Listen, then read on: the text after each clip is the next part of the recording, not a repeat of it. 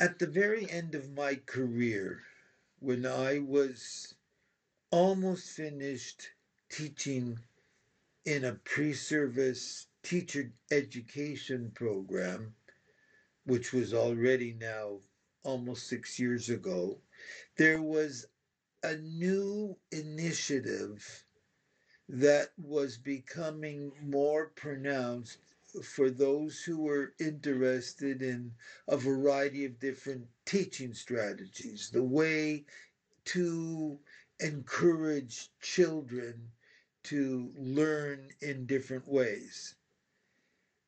And it was only beginning to be talked about at the end of my career, but since then I have read about it from time to time, and I want to talk about that today because it has become more possible to use this approach because of the technology. So it's called flipping, it's all about flipping the classroom. It's called flipped classrooms. And essentially, what it does is it sets out for students a series of readings or an assignment or a challenge without giving them a lot of instruction. And then letting them find, read, think, and so on, and then come back and ask questions. So, why do I want to talk about this in a video today? Because it occurred to me teachers and parents have been trying to master the skills of using online learning. But when they approach the task, they begin making the assumption they have to use preconceived ideas or preset strategies.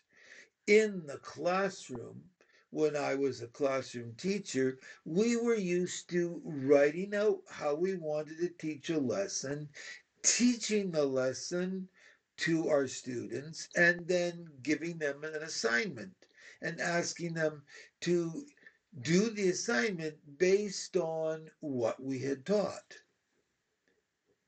So when you go online, basically what teachers and parents are trying to figure out is how to teach a group of students online.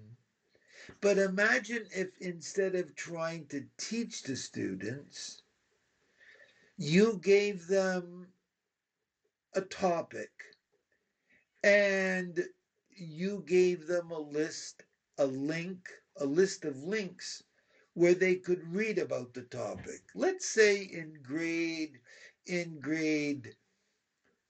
5 or grade 6, you're trying to teach about the water cycle and about how warm air rises to go over the mountains, and as it rises, it drops its rain.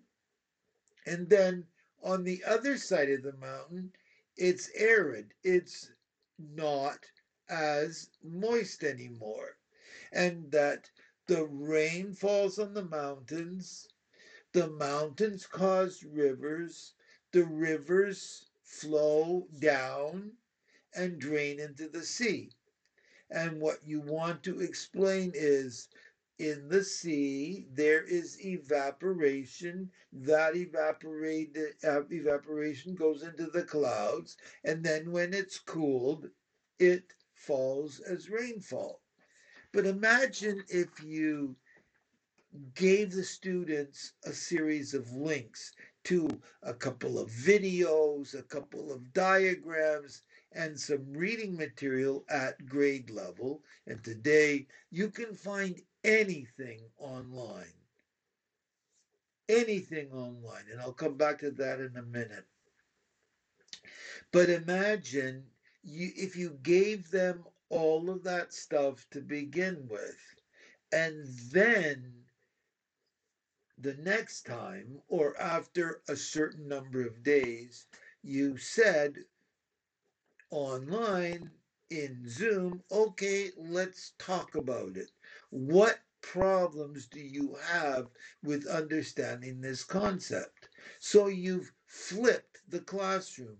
Instead of teaching it and then having them read it and then doing work on it, you give them the work to do first by the reading and the looking for the videos and so on. To show you what I mean about how easy it is, even at the youngest grade levels, I have begun to read books that have in them vocabulary and plot lines that are suitable for young children in grade 1, grade 2, and grade 3 who are learning about multi chapter books. Mainly, I picked that age because my grandchildren, my oldest grandchild is in grade 1, my oldest grandniece is in grade 1. I'm an old man compared to that, of course, but that's another whole story. But so I wanted to do some research and figure out what books I should think about reading. What I read to my students in grade 4 and grade 5 and grade 6, or what I think are great books, are not necessarily the books that other teachers have said their students have enjoyed. So when you do a search in Google, you can get best books to read aloud in grade 1, best books to read aloud in grade 2, best books to read aloud in grade 3. So if you can get lists like that, then you can find videos and lessons actually with diagrams and everything that you can lay out for your students for almost any topic at any age level, and you give them the links. So then at home, they know what they have to do. I want you to look at this diagram and I want you to watch this video and then label the diagram and see if you can understand what this is all about. And then tell me about it the next time we meet, or 2 days from now, or however you want to structure it. Now, the research, the link that I'm following pointed out that there is 64% more learning that takes place. That was in a research study that was conducted in the university in Utrecht University in the Netherlands. But that's only one study. And that one study points in a direction that suggests that flipping the classroom can be very productive. Now, that doesn't mean you use flipping the classroom all the time. Sometimes you do an experiment with kids and they watch and then you talk about it. Another time they read about something and you talk about it. Another time you watch a video together and then you talk about it. Or another time you give them some reading and some questions, and then you review the material.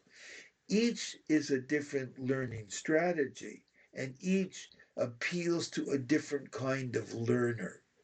But there are learners who prefer to play with ideas in their heads. And that's what flipping the classroom does. It puts the ideas out there, and then the student plays around with those ideas and thinks about how they all get put together. I had a cousin. Unfortunately, he died way before his time because he needed heart surgery and he never made it. But my cousin Lionel could take apart any machine and put it back together and have it fixed. He never took any courses in school.